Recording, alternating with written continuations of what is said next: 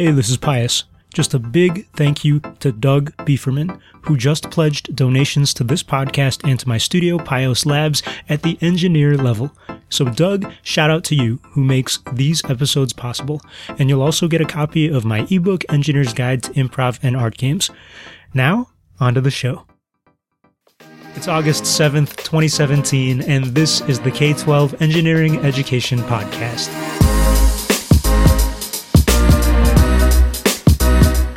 What factors influence someone to grow up to be an electrical engineer? Today we explore this question with Layla Yalan. Layla is not only an electrical engineer herself, working in the high-tech industry of computer chip design and testing, but she also might be guiding her young daughters toward engineering too. In fact, she sends her kids to Maker Kids Lab, the after-school STEM program featured a few episodes ago. If you haven't heard that podcast episode yet, go check it out. I spoke to Layla at the AMD campus in Austin, Texas. My name is Layla Yalan, and I am a single mom of two wonderful, awesome daughters. They are 8 and 11 years old. And I'm an electrical and computer engineer here at AMD. And my job is I'm a methodologist, and I work in equivalence checking. So basically, we have two different models that are maybe written differently from each other, and we have to run software that will tell us that they behave the same way. And then where the methodology part comes in is how do we apply these tools that we buy from industry, and what are safe practices here, and how can we do an official sign-off? And so basically I tell people how to run the tools that we have to do equivalence checking. So I get to make up things and tell people what to do for a living. It's fantastic. That sounds really fancy. Yeah. Electrical engineering always was, to me, when I was first starting to study engineering, it was considered the most esoteric and hardcore of all the engineerings. And basically your description is confirming that for me. Yep. It's very abstract. If people were listening to what you do and they weren't familiar with equivalence checking or something, right. Is there something in there? So the way that I explain it to people is usually with buildings and with like schematics of a building. And I always try to tell people that we know that if you're going to go want to build a new house, you want to have a kitchen and like 5 bedrooms and 2-car garage. And someone will write all of this down, and then someone will draw you plans, the schematics that you can physically look at and what the layout is. And we have a software that will take the written language of what your house is supposed to be, and it will compare to what you actually drew in the schematics, and it will tell you whether you missed something, like, oh, you missed one of the bathrooms, or there's an electrical outlet not in the right spot. So, and then specifically, here at AMD, we do both. We're an Intel competitor. That's usually the easiest way to describe it to people, although Austinites know AMD because it's a large presence here. So we do regular CPU chips, and we do graphics chips, and then we do chips that have both graphics on the chip itself, and we're in the game consoles, which is a big deal for us, like the PlayStation 4 or Xboxes. So please go out and buy those. I've got one. Yeah. It's great. So I'm using your technology, basically. That's right. That's awesome. And so I work in research and development. So we're working on pre-silicon models of the chip. Okay. And what kind of education did you need to have to do what you do? So traditionally, the team that I'm in is called CAD, and it's basically we write the software for the hardware engineers to do.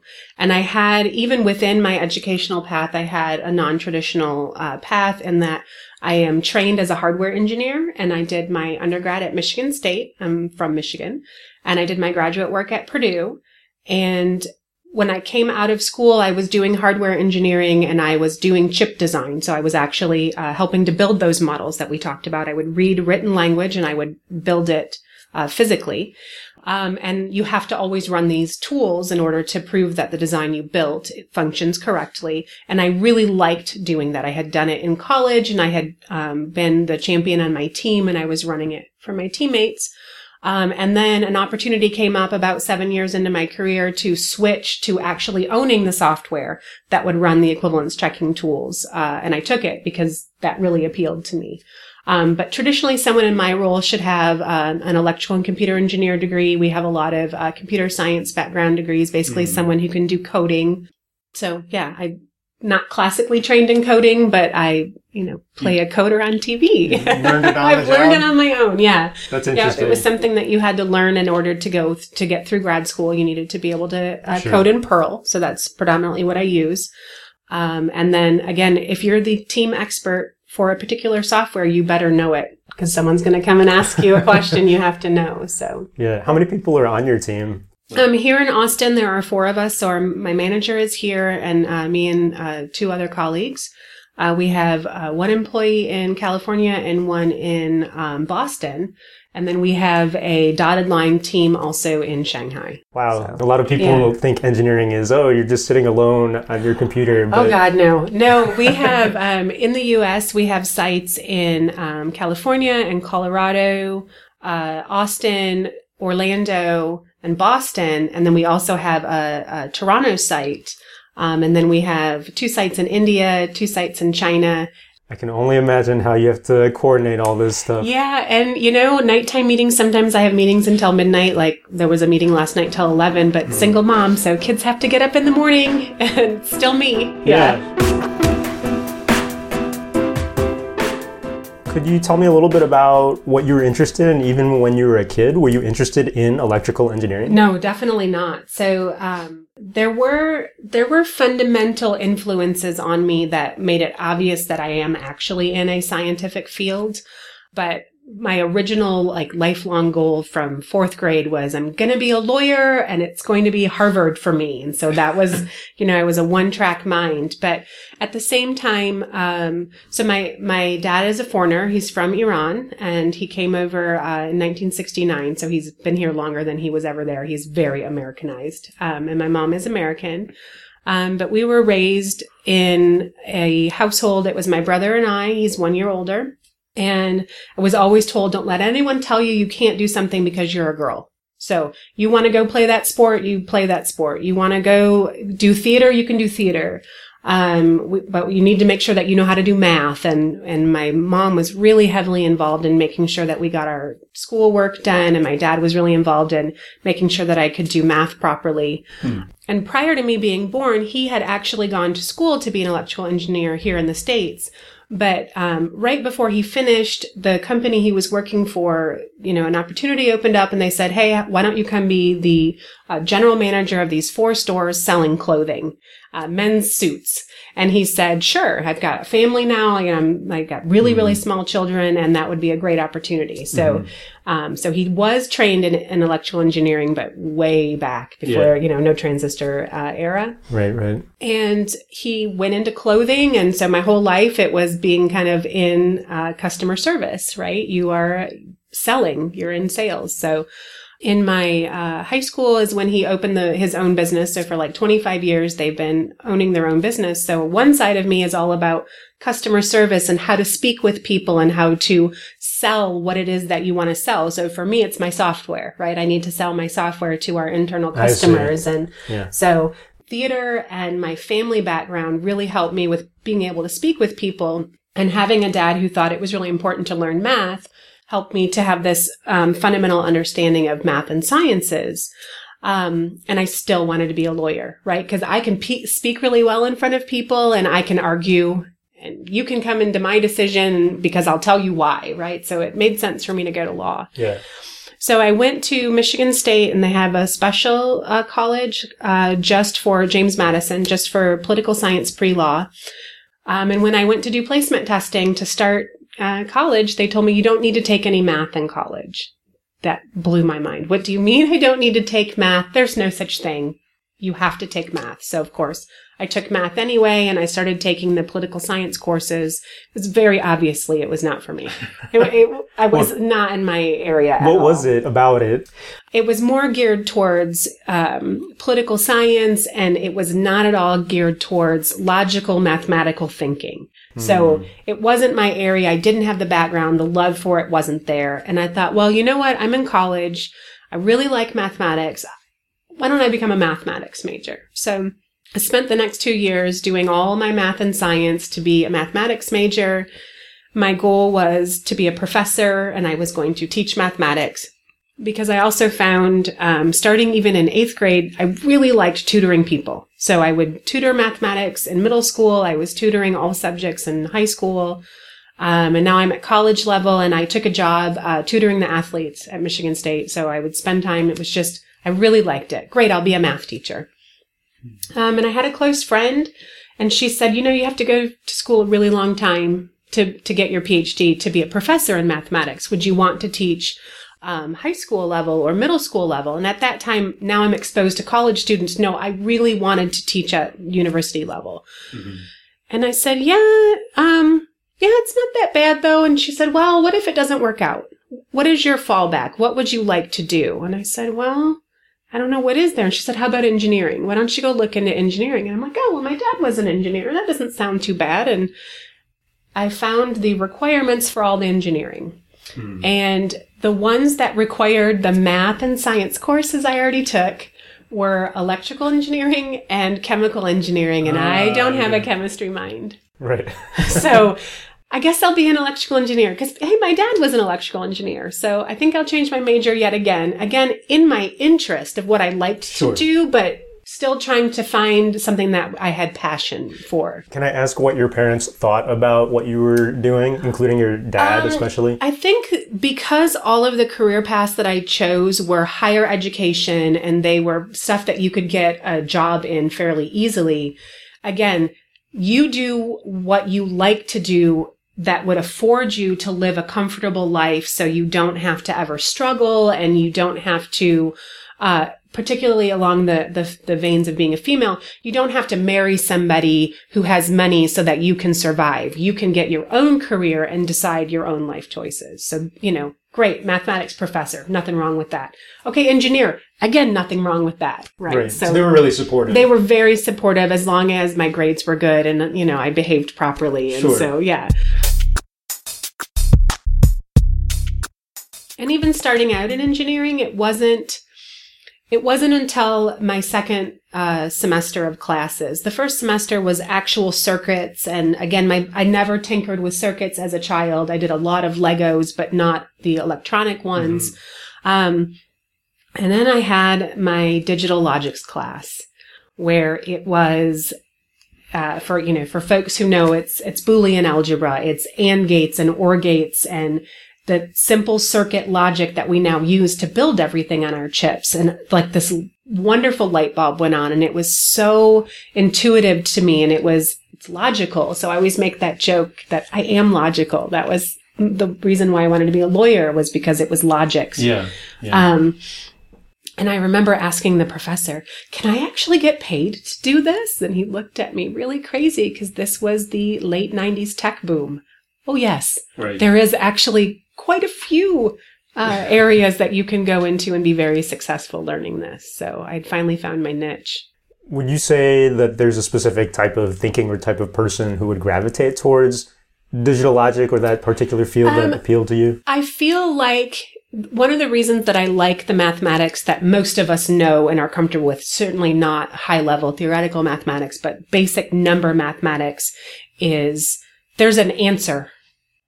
And if you got the wrong answer, you can just look back through and find the mistake and correct it. And now you have the right answer. So digital logic is the same thing. It's not ambiguous. It is deterministic. You can pinpoint exactly what went wrong. What went wrong, right. Because you know that this gate will function as an AND gate or this gate is an inverter. So if you only have ones and zeros, your answer can only be a 1 or 0. I mean, obviously there's a slight more complexity in it, but for, the lowest level, it's on or off.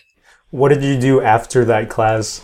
I tried to take everything in that vein that I possibly could. Okay. And I certainly throughout my whole life have had really fantastic influential teachers and professors. And so I had a professor in undergrad who, recognized that I had, a passion for this and that I really liked this. And he gave me a very simplistic problem, but something that I could do like a project on the side. And it was my first kind of, working with an equivalence checking tool. Right. So in undergrad, he gave me something very simplistic. It was just an inverter, which literally says, if I put a 1 in, I get a 0 out. If I put a 0 in, I get a 1 out. And he had me model it with a bunch of different models and to tweak the transistor behavior and see which one worked the best, and then prove that what you've built actually matches the functionality you want to. And so this was kind of my first dip into that equivalence checking world. Right. And then I went into graduate school, and one of my favorite things about graduate school was being a TA. And the TA class that I got to the class that I got to TA for was, you would write up something in a coding language, and then you would build it and then do X number of things. But after you built it, you'd have to run this equivalence checking tool to make sure that it behaved correctly. So it just was kind of an underlying theme that was there. And again, it tells you it's right or it's wrong. You get a satisfaction. That's right. Yeah. And actually, my job today is very satisfying because it's instant gratification. People like phone games, or they like to play something because they accomplished a task and they got it right and they went on to the next thing. Like this instant gratification is apparently very personally important to me. So with equivalence checking, a user comes to me and says, my design is dirty. And I'm like, oh, let me just help you. Bloop, bloop, bloop, bloop. Okay, now it's clean. Yay, instant gratification. So that appealed to me as a person, as problem solving and then instant gratification. You talked about being a teaching assistant a little bit. Yeah. Would you say that you use those skills of teaching today as an engineer? Yes, I think that one of the most important things is you thoroughly can understand a concept if you're able to teach it to somebody else. So definitely my life of teaching and tutoring helped me just for mathematics, and then getting into graduate school and doing the TA-ship for the specific engineering area and design, that really helped to solidify and have a great underlying knowledge. And then when I came to start working, my first job was at Sun Microsystems.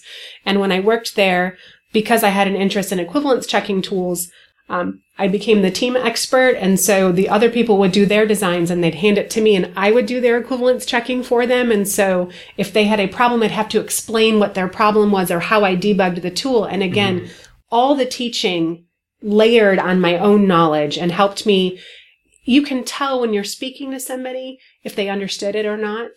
If they don't understand it, you have to try a different way. You have to explain it yet another way and explain it another way. And, Common Core gets a lot of slack, but one of the things that came from Common Core, I feel, is different ways to explain the same solution, different techniques that you can use. And if you can explain 3 techniques for one problem, wow, you really understood the problem then, right? Yeah. So, I like how you're bringing up Common Core. So you're clearly a parent. Yes, so. Absolutely. I liked to do teaching when I was younger. I was involved with Girl Start, which is a fantastic program at getting young girls interested in STEM field.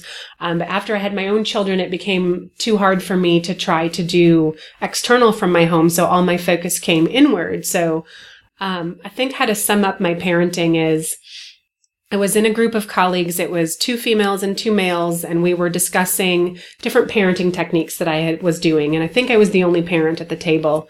And so the guys didn't get it. And my daughter was very young, maybe 3 or 4. So they were a little bit confused as, why are you behaving this way with your child? They're so young.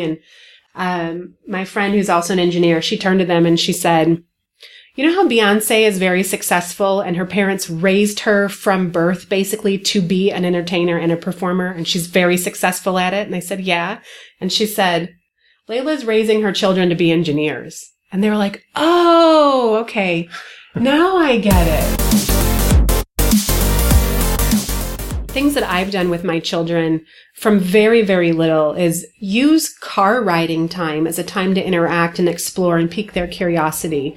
We would drive down the road and look out and I'd say, oh, look, you can see a brown fence, brown, BROWN. So everything that I said was a teaching mechanism. When you would describe something, you would immediately spell it. Or as they got older, we'd sit in the car and I'd say, okay, now touch the cloth seat, which is black. Now touch your window. Which one is hotter? Which one is colder? And I kid you not, 6 years old, we're talking about thermic properties of different materials. They don't know what those words mean, but they can tactily touch. The cloth did not absorb as much heat as the glass did, or the cloth that was black absorbed more heat than the cloth that was white.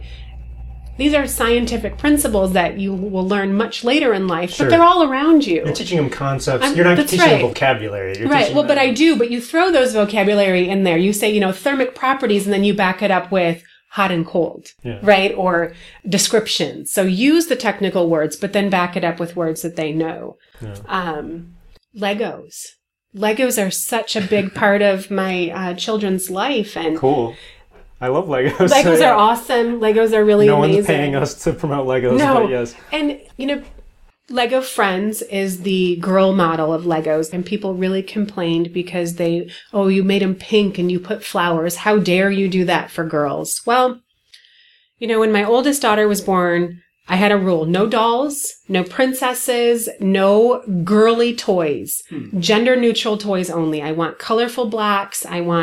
When the child gets old enough and asks me for a doll, I will buy her a dolly, but we are not going to start gender biasing her from birth. That's not fair. I'm not going to do that. If she wants them, she'll ask for them. And people would buy them dolls and I'd put them away. And my mom was really mad. And I'm like, when she can ask for that, I'll give it to her. But buy her a truck then. Buy her a doll and a truck. Yeah. So we did, a lot of little kid Legos and blocks and learning toys. And my second daughter was born. And we have the joke, she came out a pretty, pretty princess. She's just very graceful and she likes girly things. And great. She liked it. She's a princess. Fantastic. Girly, quote, girly Legos. Absolutely. Mm-hmm. That is a Lego girl. And she doesn't care that they're, built for her mindset.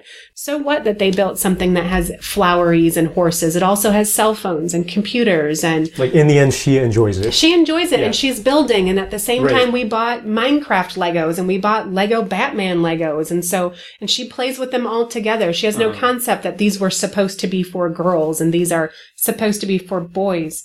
If she liked flowery princess things, and because of that, she now plays with Legos, I don't care. Right? So you shouldn't look at a girl child and say, oh, you're a girl, therefore you have to have girl Legos. No, if the child likes the design of that Lego, buy it for them.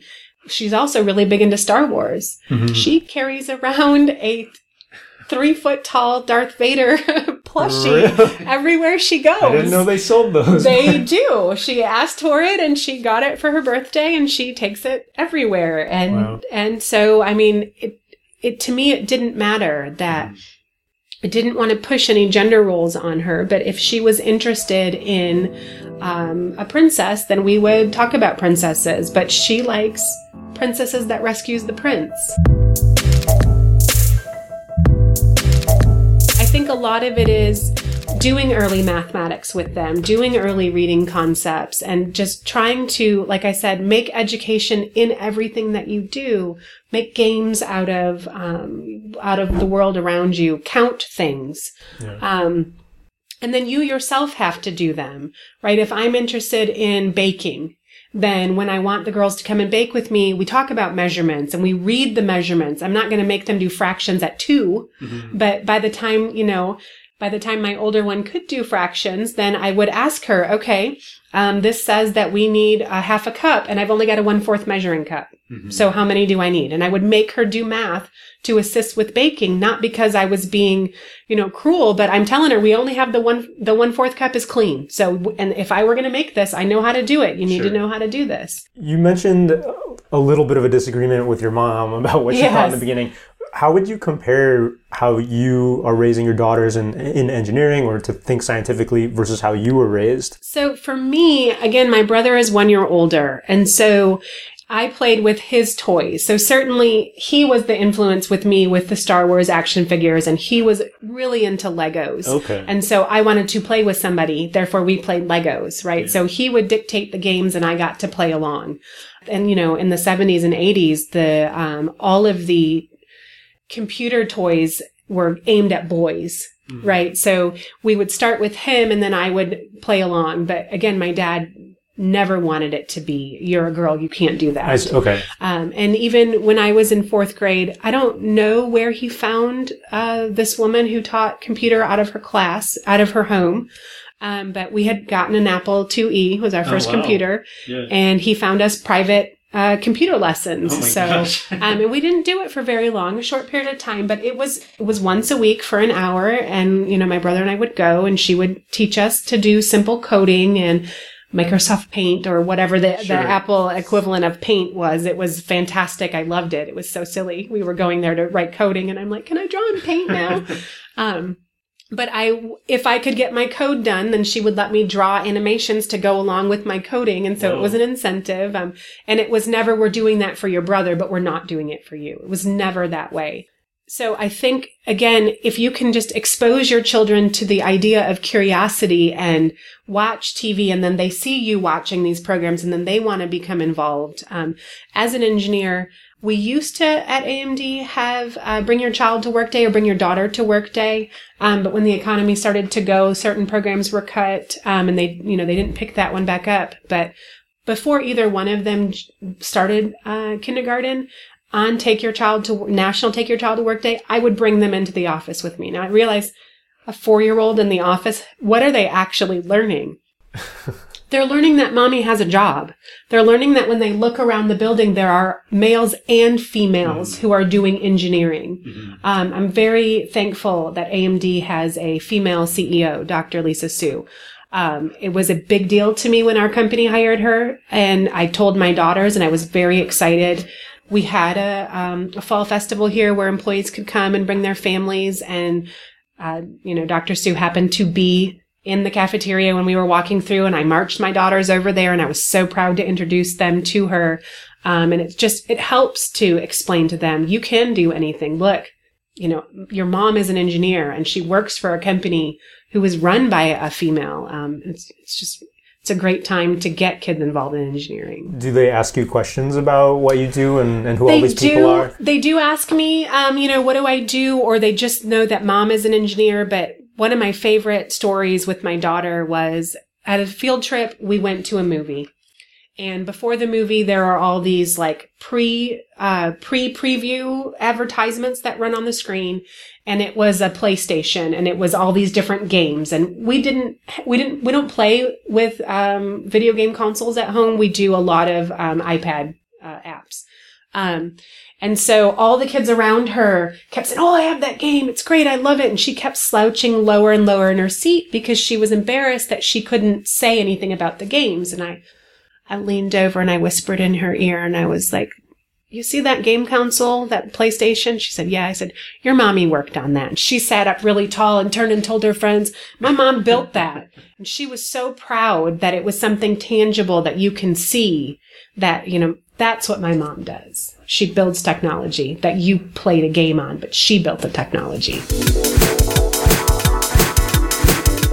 Is there anything that you think you wish you would have done differently or could have done differently, like growing up in your education, or even how you present this to your daughters? Yeah, so one thing that it would have been nice if I would have taken more of an interest in doing coding. Like I said, when I was 8, I had a first exposure to coding.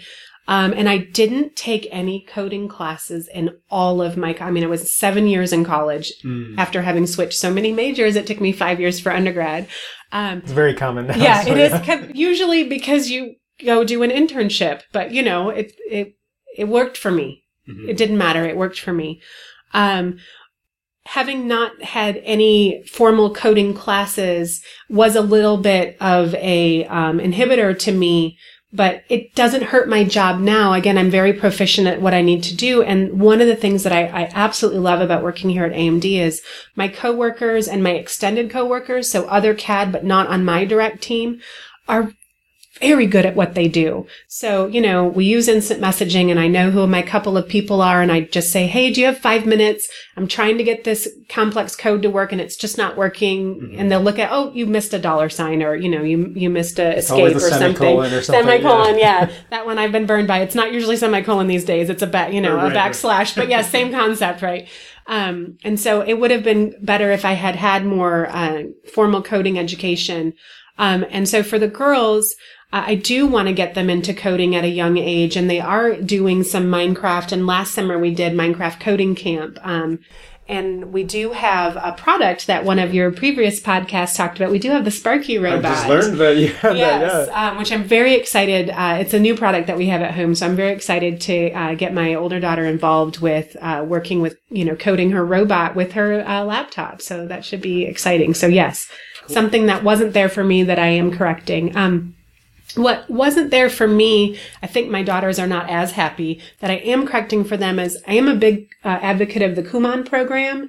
It doesn't have to be Kumon. It can be Sylvan Learning. It can be you go and buy the books yourself. But one thing that I've done is I don't believe that it is school's job to give my children their full education. I think that there should be some supplementing at home or earlier starting. I was very adamant that my children read before they went to kindergarten and could do basic mathematics before they went to kindergarten.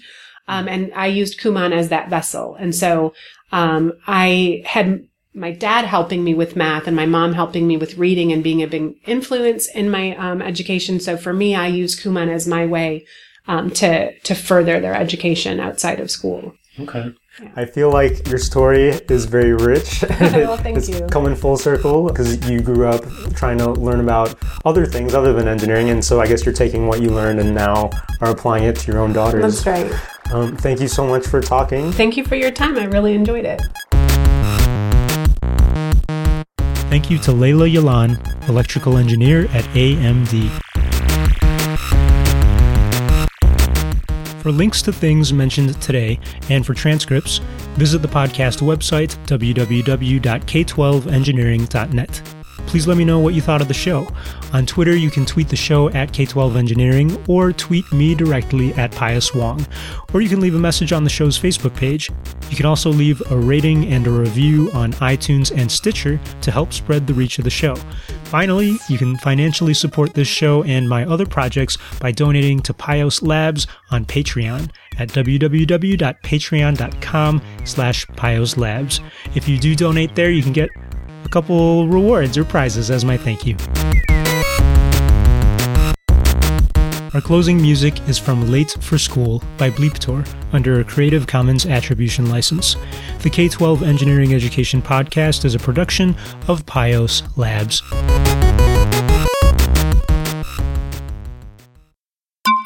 Hey there, I've got 2 post-show notes for you today. One is an announcement that Rachel and I, remember Rachel, the co-host every so often? Well, Rachel and I, we proposed a session at the upcoming South by Southwest EDU conference for 2018, and the voting period is open. The panel picker is open for South by. So what I would love for you to do, if you've got an opportunity, is check out our proposal. The link is on today's show notes. Click that link and vote our proposal up. Put the little thumbs up next to our proposal. And remember, our proposal is called Podcasting for Education Meetup. You can search for that or search for our names, Pius or Rachel Farrig, Pius Wong. And basically, we just want to have an opportunity to gather up all the podcast lovers and educators and producers at South by to talk and collaborate and figure out new ways to teach people, teach kids, or tell stories or create technology related to this medium.